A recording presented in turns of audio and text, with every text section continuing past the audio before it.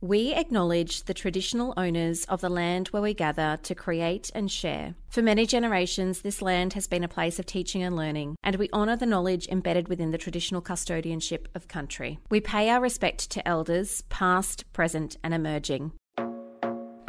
For the Love of Teaching is a podcast brought to you by TeachStarter. We save teachers hours each week by bringing them quality, downloadable teaching resources for their classrooms. To make your classroom buzz, go to teachstarter.com. Hey teachers, Bron here. Thanks so much for listening to For the Love of Teaching. Please rate and review us in the Apple Podcast app and help us to reach more teachers' ears.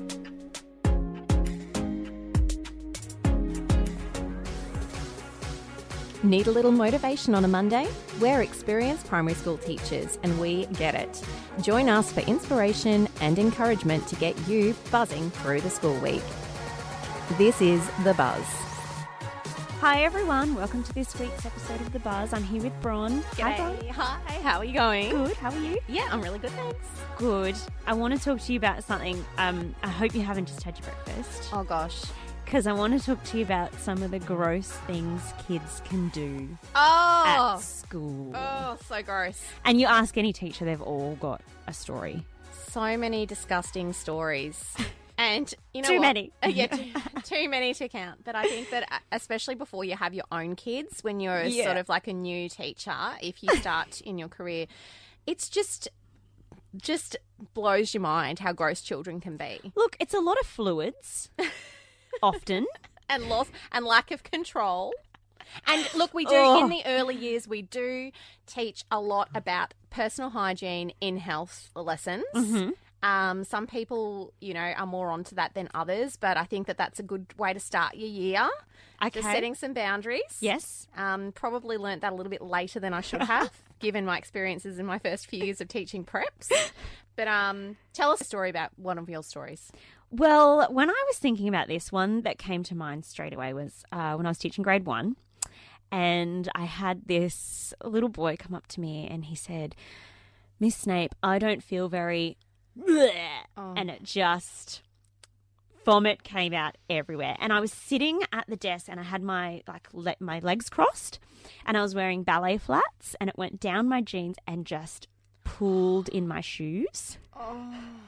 Oh, that's disgusting. So while I was trying, and you don't want to make them feel worse, I was like, "It's okay, darling, it's okay." So I wasn't like, grabbing my shoes off or anything because I didn't want him to feel like, I've really grossed my teacher out. That is so kind. So I was like rushing over to get tissues and things, and my shoes were like squelching. Oh. Because they're ballerina flats, those ones. Gosh. And I'm just like going along, and then after he had gone to sick bay and everything, I'm like the tissues trying to clean out like in between my toes. No way.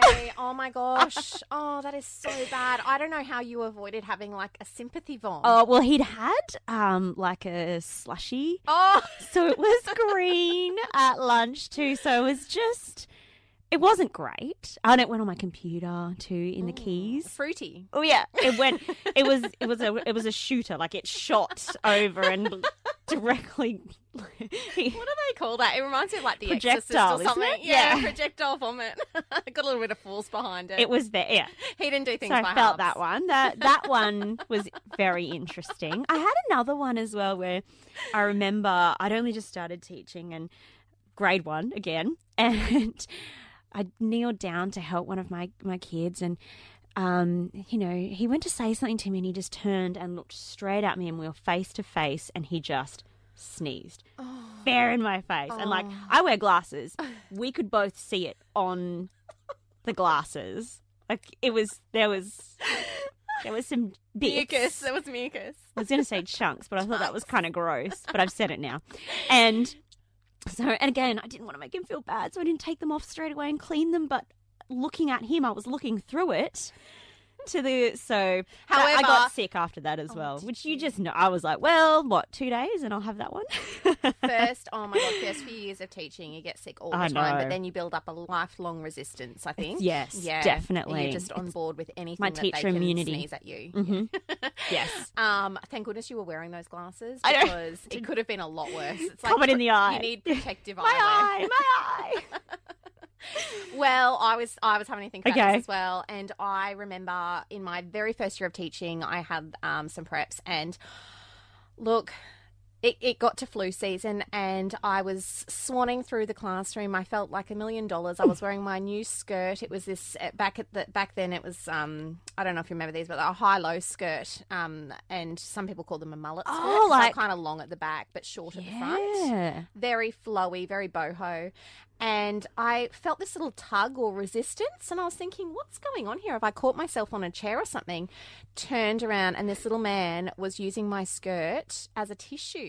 He was full blowing his nose right down into my skirt. And I sort of kind of like went, oh, well, I can't sort of snatch it away from him halfway through. So I just left it, and then I thought, oh my goodness, after we had like a really big chat about this situation and appropriate ways of blowing your nose using the many boxes of tissues spaced around the classroom. I next break, sort of like morning tea, I jumped in my car, I raced down to the local shopping centre. There was nothing there. It was like a bakery, a Coles and a activewear shop. Bought a pair of tights. Oh my God, it was so gross. So the biggest lesson I learned that day was always have spare clothes in your car. So I got told that too. After the vomit in the shoe, someone said to me, do you have some clothes in your car? And I was like, no. No. Why would I have? But then I figured out why you would. This is why. It's a great tip. Yeah, so if you're embarking on a new teaching career and you haven't encountered one of these disgusting moments yet, do put a little baggie of clothes in your car. Yeah. And you know what? If you've been vomited on or someone's used your clothes as a tissue, you can wear whatever you want. Like, Yeah. you can have the most comfiest tracksuit pants in your car. Yep. That's you've done your time. You're You entitled. get to wear your tracksuit pants and your joggers and no one can say anything. And plus, if anyone asks you, you've got a really cool story to I got tell. vomited on. It's like a war story, really. And I feel like maybe it does have to happen to everyone.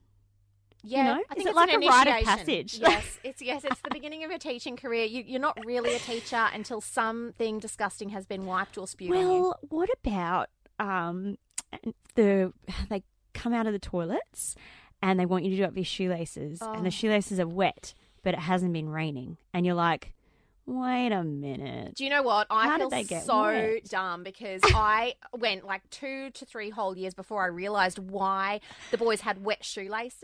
Oh, bro. My teacher aide, who was my prep teacher aide, said to me, you know why they're wet, right? And I was like, no, what is it? She's like, it's weed.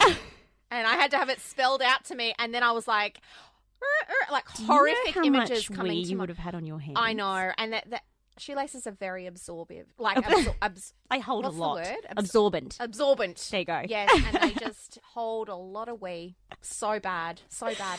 Oh, gosh. Yeah, so on that note, I do hope none of you are eating your breakfast today. We probably Oh. should have done a little word of warning. You kind of did. I asked. I was worried for you. Oh, yeah, no, I'm good. Okay. I've got 4 of my own now, Yeah. so I'm all over that. But at the time, horrific. Yes. Mortified. Well, actually, I will say last weekend my 1-year-old vomited in the middle of the night and some of it went in my mouth. Jill, oh my gosh. That's how I got sick too. That's how we all had the stomach bug. But because it just went flying up in the air and I was going, ah! And so just keep your mouth closed as well. Could be another tip. Another good teaching tip. Yeah. We're all about the practical tips here. Keep your mouth closed when it's flying towards you. That's a good one too. I can honestly say that in 10 years of parenting, that has never happened to No me. way. Thank goodness. Oh, maybe I'm like in the minority. Yeah, Mm. I'm going to say that. Well, there you go. Wasn't great. I Anyway. don't want to do it again. No, at least it was your babe and not someone else's. True. Because there's something really, really disturbing about another child that's not from your family's vomit. Yeah. It's worse in some way. I suppose I made him, so. Oh, well, have a great day. On that teachers. note. Yeah, we really hope nothing horrible happens to you today. Yes. Hope it's a vomit-free day. Yeah, and if it does, it's fine because you'll have a really funny story to tell one day. Yes. Share it around in the staff room. Bye, guys. Bye. Thanks for listening to this episode of For the Love of Teaching. Don't forget to subscribe on your favourite podcast app so that you get the latest updates on all the newest episodes.